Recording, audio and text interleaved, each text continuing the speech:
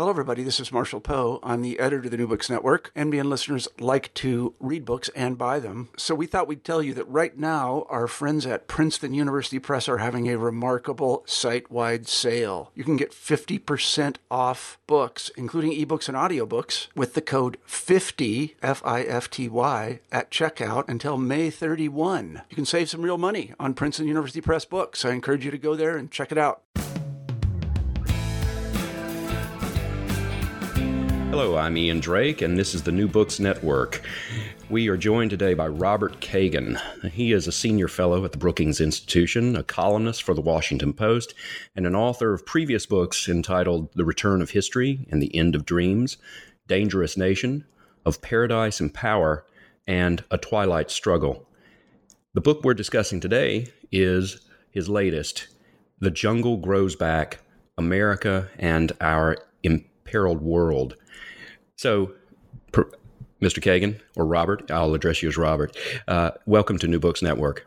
Thank you. It's great to be here. So this is really an extended essay. There are not really chapter breaks in this. This is a book you could probably read in 1 to 2 sittings, I think. It's a essay on American foreign policy where you review history and obviously are trying to draw lessons from that history. And so what's your motivation in writing this right now in 2018?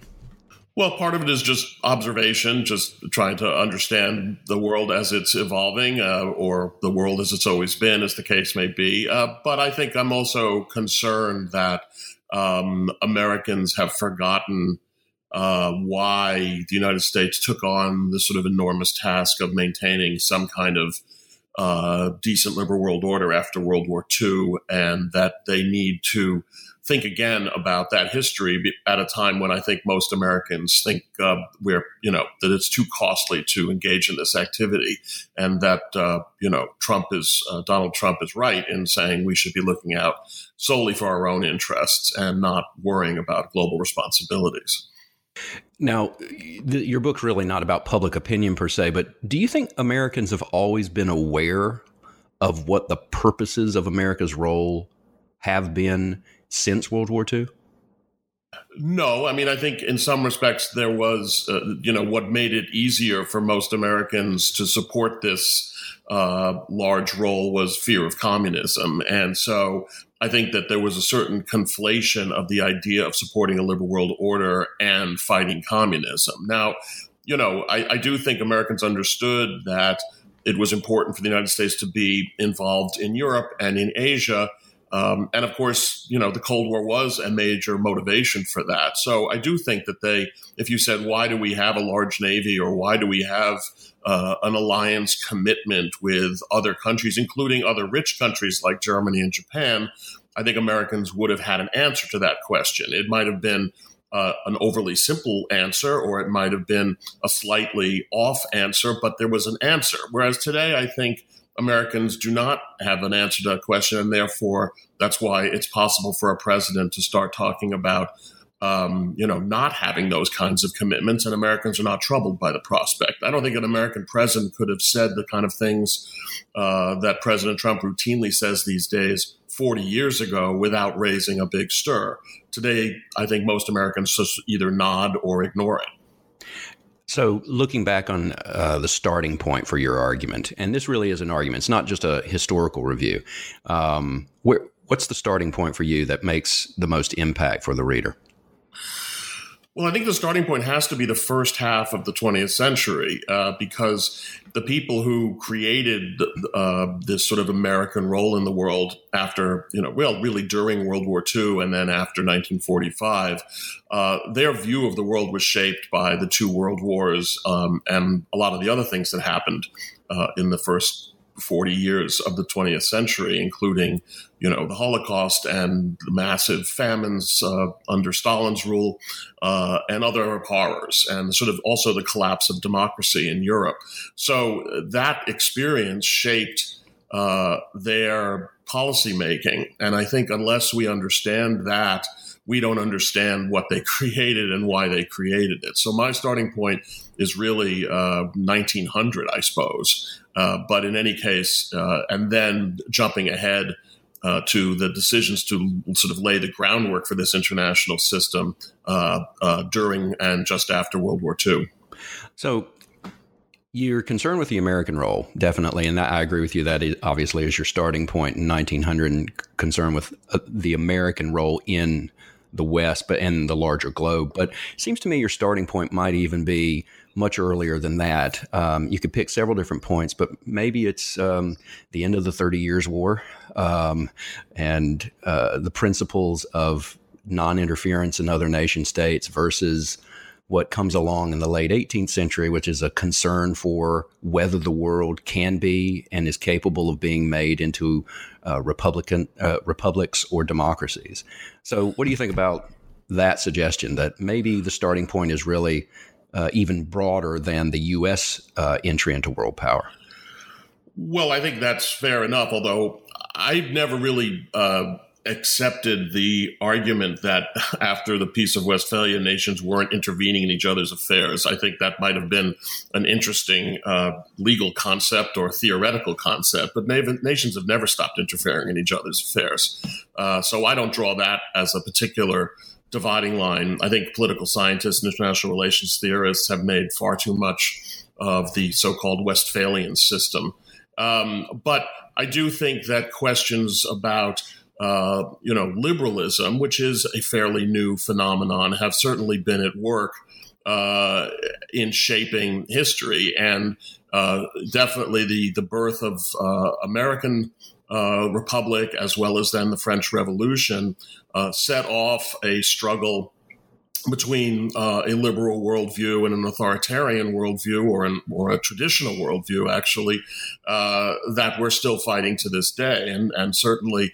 And I suppose you can go back even to the Enlightenment and say, and maybe so back to the 17th century and say that was sort of the beginning of a struggle that we're still having.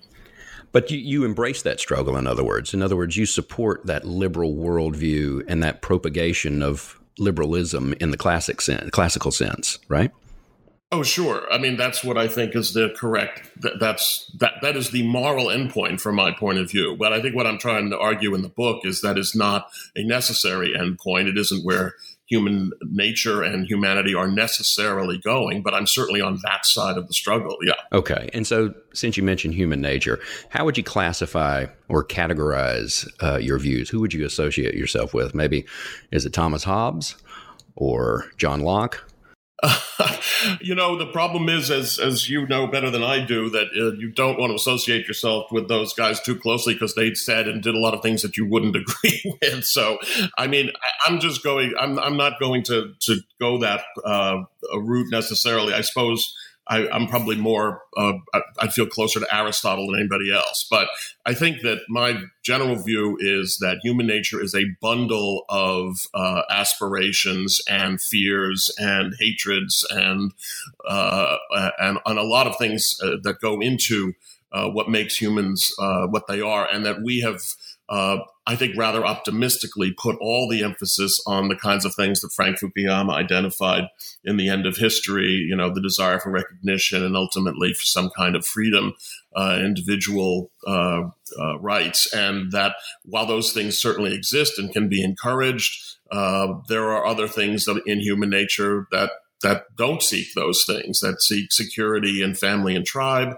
that seek sometimes to be led by a strong leader, and our people are willing even to sacrifice their own rights to allow that leader to do what they think needs to be done. So there's a lot of competing impulses in human nature that don't necessarily lead in one direction or another. And history certainly suggests that they don't naturally lead toward democracy. At least it seems that way to me. Okay. And so in terms of your view of history, which I think is encapsulated in your title, the jungle grows back. There's a pre-existing jungle. And as one of the most salient and poignant points you make is that this period of the American century, whenever that starts, post-World War II perhaps, it really is unusual. It is not the natural state of affairs. Right. Certainly, from a historical point of view, we've enjoyed certain elements of life in this period, really beginning in 1945, that are unusual: the widespread of democracy, the incredible period of prosperity, and the relative great power peace, which is, not, we have set a record, but it's not a very impressive record to set for not having a great power conflict. So, and I do think we've seen enormous human progress, including moral progress during this period. But I think it is a reaction to circumstances rather than a natural evolution of humanity. And I think that's where I probably part company with Frank's earlier article and with people like Steven Pinker today. I think we are living in an aberrant period historically, not in the sort of the new plateau of human existence. Okay. And so the metaphor you use to continue that, the U.S. has really carved out of this pre-existing jungle. It's carved out a kind of and curated a garden. And that garden takes constant care, right? So have we started to let the jungle grow back at this point? Yes, and I think yes, and I think there have been other times when the jungle has encroached as well, even during the Cold War, even during the period when we even I sort of celebrate the success. I don't want to suggest that there was never a moment when the jungle wasn't creeping back then as well. The metaphor of the jungle really talks about the fact that there are natural forces at work undermining any kind of order. I think in the international system, the natural tendency is toward chaos and conflict, and you can establish orders that prevent that. And nations have in the past, the Roman order or the Egyptian order or the European order. It doesn't even necessarily mean the order is a good thing inherently, but it does put a brake on the natural tendency toward chaos and conflict. And then as we were discussing in terms of human nature, history would certainly suggest that tyranny is the more natural form of government. And so if we have had a long period of democracy and liberalism, I think there's reason to think that there are forces that naturally work against that. So when we see rising nationalism and authoritarianism in Europe and elsewhere, if we see rising geopolitical competition, with Russia and China and others, we shouldn't think that any of that's unusual. It is, in fact, normal. The only question is, do we push it back or do we sort of let it happen? And I guess I would say we've increasingly been letting it happen rather than pushing back. And so in terms of looking back at some of the instances when the jungle was encroaching, and based on your description, it sounds like it's constantly encroaching. In other words, if you don't pay attention to it, it's going to bite you, right? Right. It naturally encroaches, and because we have created this artificial situation. So in order to keep an artificial situation going, you have to keep working at it. And so based on the U.S. experience in the 20th century, what are some of the key, whether you can call them policy tools or dispositions, what are some of the key efforts that the U.S. made or that we experienced that indicate that you can really successfully keep the jungle at bay? Well, I think the most important element of keeping the jungle at bay after World War II was, and which had remained in place and remains in place today, was simply taking Germany and Japan and Europe and Asia from the trajectory they had been on, which was one of constant conflict and instability, and turning those regions into fundamentally stable and fundamentally democratic regions. So you took a Germany that, ever since its unification, really was a destabilizing force in Europe, as well as being fundamentally autocratic in nature. And converted Germany into a Pacific democracy that also became an economic powerhouse and fueled an economic boom, not only in Germany, but in Europe as a whole, and also became an anchor of stability and democracy in Europe. That's a huge transformation.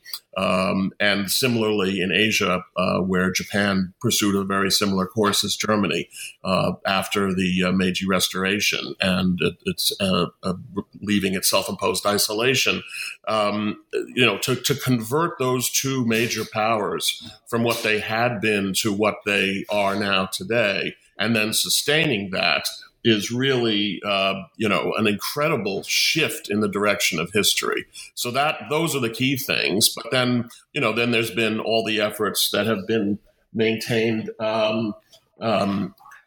since then to try to sustain the major elements of this order that they are the pillars of. And so that really takes, though, a substantial investment of time, money, personnel. And I would imagine that the average American in 1945, at the end of the war, would have found it hard to believe that Germany and Japan would have been our most pacific and strongest allies in the world, among them, by, even 20, 30 years later, it would be surprising, but they've sustained that relationship and that disposition. So their culture arguably has really been dramatically changed by the U.S. role. In other words, it's not just the absence of conflict, but rather you're suggesting the culture was really changed by the American involvement and presence. Yes, definitely. I mean, no one would have assumed in 1945 that Germany was going to be a democracy. I think that if the United States had not, and the other allies had not remained occupying forces and helped steer Germany in that direction, it doesn't mean Germans didn't take substantial responsibility for that, and important Germans did. But I don't think there's any reason to assume that Germany would have gone in that direction. So that was a transformation of culture, which we're seeing, which you can now see the fruit of today. And then similarly in Japan. And this is one of the things that I think is inadequately understood or thought about, even by people who do this for a living, think about these things for a living, is just the degree to which certain power arrangements and the preferences of powers do change cultures. It isn't simply the idea that wins. The idea has to be supported by power, and the influence of great powers on the behavior of peoples around the world is very significant. And I think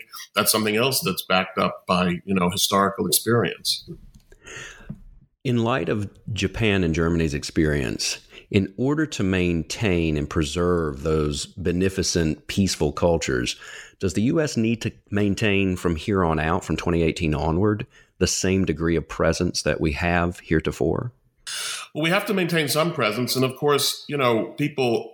To me, it's interesting that Americans think that they have an extensive presence around the world, which we do, of course. But in the 1950s, we had 1 million troops deployed overseas out of a population of roughly 160 million Americans. And today, we have under 200,000 deployed out of a population of over 300 million Americans. So I don't think that in historical terms we are, particularly overextended. But the answer is yes. The critical component of this peaceful liberal order that I think Americans benefit from more than anybody is the staying power of the United States, particularly in Europe and Asia. But I think even more generally, since all regions of the world are connected, and we would like to believe that we could focus on one at the exclusion of others, but the world is an integrated place. So I personally would say, and I try to make this argument, that whatever cost we're bearing to maintain this order, the cost of losing it would be very, very much greater. And so you can't look at these costs. In a way, Americans are funny because I think they think foreign policy is, in a certain sense, they think foreign policy is optional. And so since we spend money on foreign policy, we have the option of not doing that. But really, the option is between spending this amount of money or spending a lot more money when everything breaks down. Right. And in asking that question, I wasn't so much suggesting that we're overextended or much less that it was optional. Rather, I was thinking about not just the threats that we protect Germany and Japan from today, i.e. Russia and China, but also, and North Korea, but also the character of those countries themselves. One of the classic realist concerns is you don't pay attention so much to what countries say they want to do, but rather their capabilities. And so Germany and Japan are very strong countries economically, and certainly if they chose to do so, they could allocate those resources to a defense buildup, nuclear arms buildup, et cetera. does our presence, in other words, our continued presence, not only help ensure against expansionist actions by Russia and China and North Korea, but also ensure in maintaining the character of those countries like Japan and Germany? Yes, and I mean, thank you for making that point, because that's a point I make in the book as well. And I think that's the part of it that people really don't consider, is what would happen in Germany and Japan if we stop playing this role. And I think in Japan, you can already see a kind of rising nationalism, which I think might exist in any case, but is strengthened by the perception that the United States may not continue playing the role that it had been playing, at which point Japan, whether with all the best intentions in the world, still needs to protect itself from China, which leads to greater militarization, which I think has an effect on society. And I think a Germany that is unmoored from a liberal, integrated transatlantic community has to make different choices about itself. And I must say, I find it almost insane that we are continually encouraging Japan and Germany to rearm. I just think that one of the great accomplishments of this present order is precisely the fact that Germany and Japan do not want to rearm. So I think we need to be very careful about that. So, in regard to preparing and convincing, persuading the American public, and in turn, of course, their elected officials, that this type of presence is necessary, not just for American interests, but for global interests. What do you see as some of the dark clouds on the horizon? You've referred to Trump in particular. What about the broader foreign policy establishment within Washington, D.C., as well as the Republican and Democratic parties? Well, I think I go to some pains to say in the book that, this is not a Trump phenomenon. This desire to pull back from these burdensome responsibilities in the world goes back before Trump. It certainly is partly a product of the experiences in Iraq and Afghanistan and the 2008 financial crisis, but it actually goes back even beyond that. I think that ever since the end of the Cold War, Americans began asking why it was necessary for the United States to play this role. And so this has been building for some time. And I think it's reflected in what had been sort of dramatic lack of support for doing anything about, for instance, the crisis in Syria. It's interesting that in the 1990s, we had, relative support, although it was shaky, for intervening in the Balkans in the case of Bosnia and Kosovo. There was opposition, but ultimately it was something that was supported. Whereas the prospect of dealing with a far greater crisis in Syria, which has had the effect of destabilizing Europe politically, there really had been no support for that. Now, I don't know whether that may be changing. I know that many more people than I might have expected, look back on Syria and the Obama administration's policies in Syria and think we probably should have done more. I don't really know whether there still would be any more support today than there was then. But it is instances like that which had reverberations around the world. I don't want to make too much of Syria, but the Japanese noticed that the United States didn't act in Syria. Other nations noticed. And so the perception of the United States as wanting to get out of this business has grown very strong around the world, which leads other countries to try to begin to make adjustments to that new reality.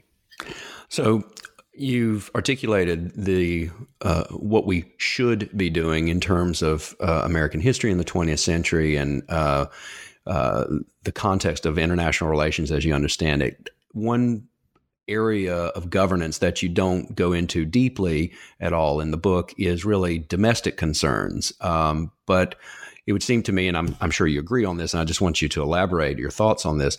Domestic health is really important, and it's what's going to enable us to do some of the things that you want the U.S. to do internationally. So in light of that, do you think that there should be a much more express articulation on the part of, say, elected officials, or at least the president, to connect our international capacities and the good things that can come from it with things like the domestic economy, the state of the welfare supports, et cetera. Yeah, I mean, unfortunately, most politicians in the post-Cold War period have treated foreign policy and defense policy and maintaining this international order as somehow detracting from our ability to deal with our domestic problems. So, in the famous phrase of President Obama, we need to be nation building at home, not nation building abroad, as if there is a kind of, zero-sum trade-off to be made between those two. I think if you look at the history of the Cold War, just as an example, the United States actually was able to be very active overseas and dealing with a lot of social crises and problems at home. I think there's maybe even a correlation that goes in that direction. I think that there was almost certainly a correlation between fighting the Cold War and the civil rights progress that was made in the United States, because America was professing to be the leader of the free world abroad while obviously not fulfilling its own promise at home. And I think that aided the civil rights movement. And I also think that some of the, if you look at some of the government programs that Eisenhower and Johnson and Nixon put together, those occurred in the context of vigorous prosecution of the Cold War. So I do think that that's important. Now, of course, the problems that America is suffering from today, I think, are not primarily economic. I think they have to do with much deeper forces in American history that we're all familiar with, having to do with racial tensions and xenophobia and all kinds of deeply rooted American difficulties that, periodically crop up. I think, to me, the 2016 election is almost a replay of the 1920 election in terms of the social forces that were at work. So, and how to address those problems is a much deeper issue. And that, includes, and now we're grappling with the new technological problems that are appearing on social media, et cetera, that sort of amplify these divisions. I don't know which politician is going to get up and save us from that. I think that's something we're going to have to work our way through. And I think there's no question that these sort of deep American divisions hamper our ability or our willingness to play the role that I would like to see us play on the world stage. Well, I would agree with you that certainly if we look back to the 1950s and 60s, we were able to, in some senses, have our cake and eat it too, both achieving results internationally, but also making reforms that were needed, moral reforms that were needed, political achievements. But at the same time, what about your opinion regarding, say, the strains on taxes and debt in terms of maintaining the welfare state, or I should say the entitlement state, while at the same time being concerned with how much we are allocating to extending our power and maintaining it overseas? Do you see any potential connection there with weakening of our ability to do it if we maintain our current trajectory in terms of entitlements?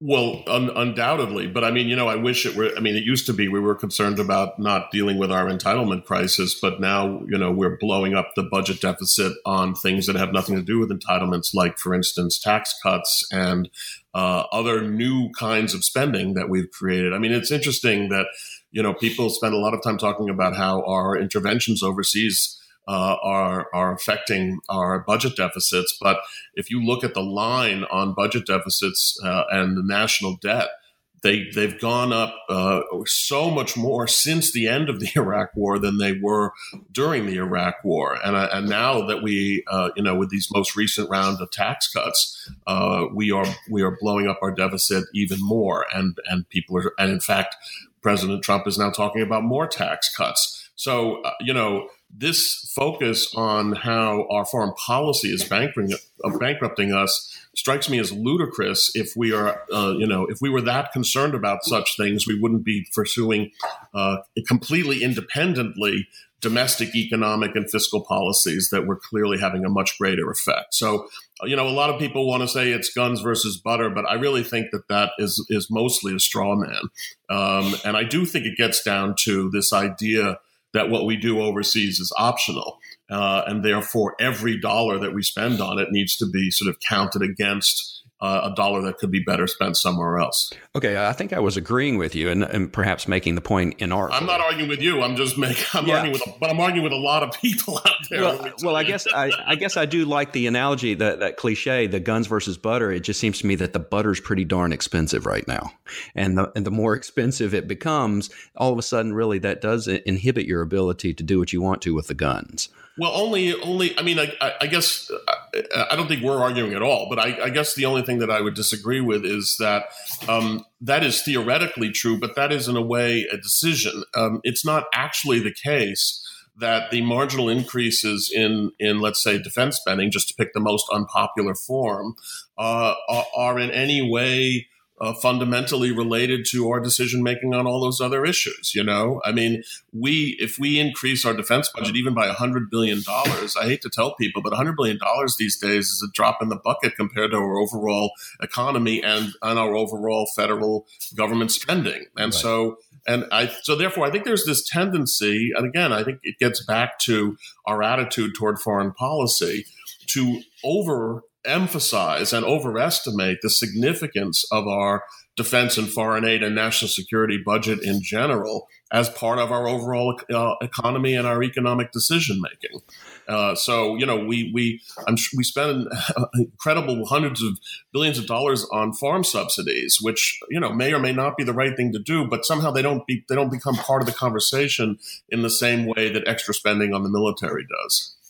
So, if you're somewhat pessimistic about the ability and the likelihood of success for politicians to help persuade the populace to support the American role in the world, is the only thing that's left events themselves that will do it? In other words, things may need to get worse before they get better? Well, I don't like to, go there because I don't want anything terrible to happen, which might prompt American action. And I wish I could be more optimistic that even a series of bad events would necessarily change our trajectory. Because if you do go back and look at the 1930s, it's sort of interesting, although it's also in a way sort of logical, that the worse things got, the less Americans wanted to get involved in the world, because, of course, the worse things get, the bigger the cost of addressing them. So even when Nazi Germany was overrunning France, which you would think ought to be the moment at which everyone says, okay, we've got to get involved, that was not the American public response. And it really did take Pearl Harbor, the attack on Pearl Harbor, to push Americans over. So I don't want to wait for those kinds of catastrophes for Americans to turn around. The one thing we have going for us, which is different from the 1930s, is in the 1930s, America had to step into a role that it had never taken before. So that's a little harder than resuming a role that the United States has already been in. So I would like to hope that at some point, maybe not in this election cycle or the next, or even the next election cycle, there can be, on the one hand, a return to sort of greater civility and addressing a lot of the problems that we have in our politics at home, accompanied by a greater sense of responsibility abroad. I don't rule out that possibility, even absent some stunning crisis. But the trajectory is not a positive one, and it will take some doing to turn it in the other direction. And it also seems to me that critics of your viewpoint are going to say, okay, if you want to look at history, let's look at some other things like Vietnam, American involvement in the Middle East, especially of late, that these, although perhaps well-intentioned, if they're being charitable, they'll say well-intentioned, but ultimately not yielding what we wanted it to yield. Now, of course, the verdict may still be out. The jury may still be out on some of these projects in the Middle East or South Asia. But what's your response to that in regard to this? Well, my response is, and this is something I try to make another point about in the book. I think, unfortunately, we are prone to error and misjudgment. And so in our effort to sustain this liberal world order, we are going to make these kinds of mistakes and misjudgments. And a lot of people out there recommending a certain approach to foreign policy, and I say this particularly of the critics of current American policy, the people who call themselves realists. The wonderful thing about their policies is they never admit that anything could possibly go wrong with their policies. They're very good on pointing out the things that go wrong with other people's policies. I'm going to frankly admit that the approach that I recommend, which will require the wielding of American power, is going to produce its share of mistakes. And for me, the real question is, not are we going to make mistakes, but how are we going to recover from those mistakes and learn from those mistakes? Some people learn from those mistakes by saying, well, we should never intervene again. But I think that's just completely unrealistic. So I would rather we learn how to intervene more intelligently, more effectively when intervention becomes necessary. And I think that even if you look at Vietnam, which was a far greater sort of cost to us than Iraq has been, but even if you look at Vietnam, the overall approach that we took in the Cold War, which was the strategy of containment, on the one hand, also led us into Vietnam, but on the other hand, also succeeded almost miraculously in bringing a peaceful end to the Cold War. And so, if we demand only successes and no failures, I think, unfortunately, that's unrealistic. So we're recording this on October 22nd, 2018. And this past weekend, there was an essay in the Wall Street Journal by Richard Haass in regard to the U.S. approach to China. And he essentially makes this distinction between managing potential sites of conflict that might conflate into a larger conflict versus the concept of containment. I don't know if you saw that essay, but he suggests that containment, a la the Cold War, is not really the best approach to China. And so since China seems to be one of our key adversaries at this point, what do you think of this concept of containment, even if it's not in relation to Haass's essay, but this idea that we should utilize the experience we had during the Cold War with Russia, with Soviet Union, in modeling our behavior towards China as well as other potential adversaries? I mean, I've been hearing about how we shouldn't pursue a policy toward containment now from for 30 years, and first of all, we are pursuing a policy of containment toward China, and the Chinese know we are. Now, it's geopolitical and military containment. It is not economic containment, and I think that's an important distinction. But the fact is that we have, in relation to China, a belt of powerful allies from Korea to Japan to Australia. India is not a formal ally, but they are effectively a strategic partner, who all have the common aim of containing Chinese ambition, geopolitical and whatever military ambition they have in the region. And that is a policy of containment. I don't know why we can't call it that. The Chinese are under no illusion about it. The second question, though, has to do with how do we deal with the Chinese economy. And we didn't so much impose an economic containment on the Soviet Union as they imposed it on themselves. I think that if the Soviet Union had been willing to open up its economy, then the rest of the world would have been happy to join in and make whatever money there was to be made, because that's how capitalism works. So the real difficult question is, what should our approach be towards the Chinese economy? And my view on that is that I don't know whether we are capable of containing the Chinese economy, but I don't think in any case it's probably the wisest thing to do.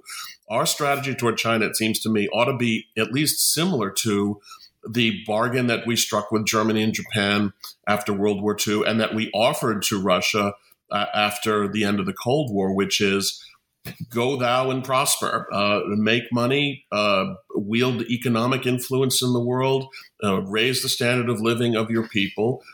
We are all for that. What we cannot abide is your use of military power to pursue your geopolitical goals. That's the bargain that many other nations have taken, including France and Britain, for that matter.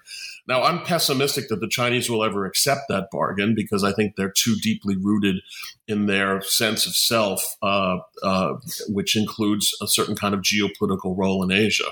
But that should certainly be the sort of mix of containment, but also steering them in the direction of economic success.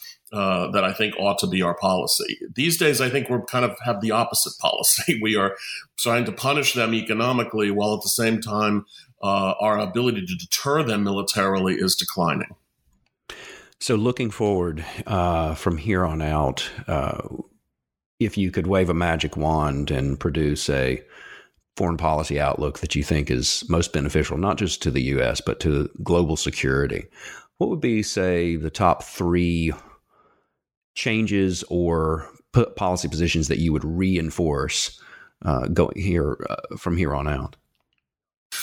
Well, sort of working from the core out, I would say the first thing we have to do is ensure that the United States and its allies in Asia are sufficiently strong and technologically capable militarily to deter China from using force to accomplish its goals, whether those goals are in the South China Sea or Taiwan or elsewhere. I think that the minute China uses force, and particularly successfully uses force, we're going to begin to see the rapid unraveling of the international order with all the consequences. So that's the number one.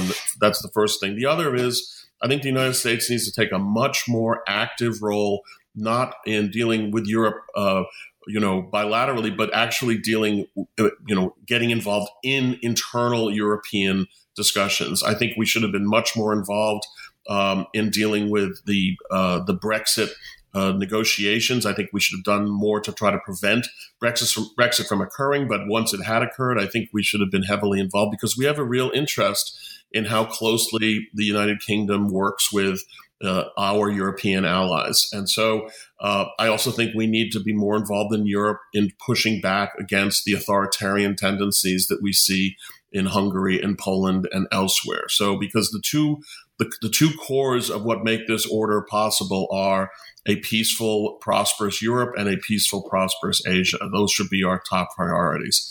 But because the core is connected to things that we don't consider the core, particularly in the Middle East, I think, unfortunately, we have no choice but to try to push for a better trajectory in the Middle East than we have seen so far. I don't like relying on the local players, whether they are Saudi Arabia or Egypt or Israel, to be determining the course of that region. I don't think any of them share our fundamental goals for that region. And so therefore, we're going to have to be more involved, preventing such and at least containing such kinds of crises that we see in Syria, but also steering the region in a direction that is more in the direction of political reform and economic reform. And we really just haven't been doing that. So those are 3 things that I think are the most important right now. And in general, I would say, overarching, sort of stretching over all of those is the United States needs to reassure the world that it's not departing the scene. And I think we've been sending the signal that we are departing the scene for quite some time. It would be very beneficial for the stability of the world if people could see that the United States was going to continue playing the role that it's played for over 70 years.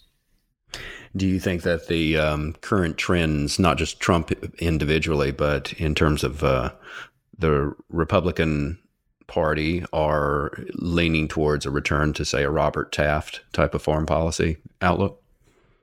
Well, certainly Trump articulates a Robert Taft approach. And Robert Taft was a very smart man, and he articulated it very well. And if you go back and read his speeches, he makes a lot of the points that Trump is now making, and not just Trump. Now, I don't know what the heart and soul of the Republican Party is these days. So I don't know whether if you had a different leader of the Republican Party, whether the Republicans would go back more in the direction that they were in, which is sort of the Reagan-Bush approach to the world. I don't know whether that's irretrievably lost or whether it can be recaptured. I'm actually, in a certain sense, more concerned about the heart and soul of the Democratic Party, which seems to me to be moving ever more left or progressive or whatever you want to call it, which in foreign policy terms, it seems to me means an extensively diminished American role in the world. I don't think that Bernie Sanders and Donald Trump disagree very much in a certain fundamental way about what kind of role the United States should be playing in the world. So that is more concerning to me. Insofar as Hillary Clinton represented the traditional Democratic view, I think her defeat was due to many causes, but I think at least part of it was the unattractiveness of that view within the Democratic Party. And so the return of centrism to the Democratic Party, something, and perhaps the Republican Party too, is something you're fairly pessimistic about at this point. I'm certainly, the politics, as you know, predicting what's going to happen 4 years from now even is a lot. But certainly the trends in both parties are away from what people refer to as the foreign policy establishment. I work in Washington. I have no trouble finding an extensive number of Democrats and Republicans who've been doing foreign policy for years and years and years. And we fundamentally agree. We may disagree on this policy or that policy, but on the broad trajectory, we agree. But I don't think either of us is dominant within our own respective spheres. And so, what Ben Rhodes called the blob is in disfavor in both parties, and that's just a reality for the moment. I don't know whether that might change in 4 years or 6 years or 8 years, but I don't see it. I don't see the change on the horizon. Put it that way. In the 1970s, we turned around and nominated and elected Ronald Reagan for the 1980. Presidential election. Can anyone imagine such a figure getting the nomination in either party now? I really, in terms of his view of America's role in the world, I find that almost inconceivable. So it may happen, but I don't see it yet. Well, on that optimistic note, we will end. The book is The Jungle Grows Back, and our guest today has been Robert Kagan. Robert, thank you for joining me on New Books Network. Well, thank you very much, Ian.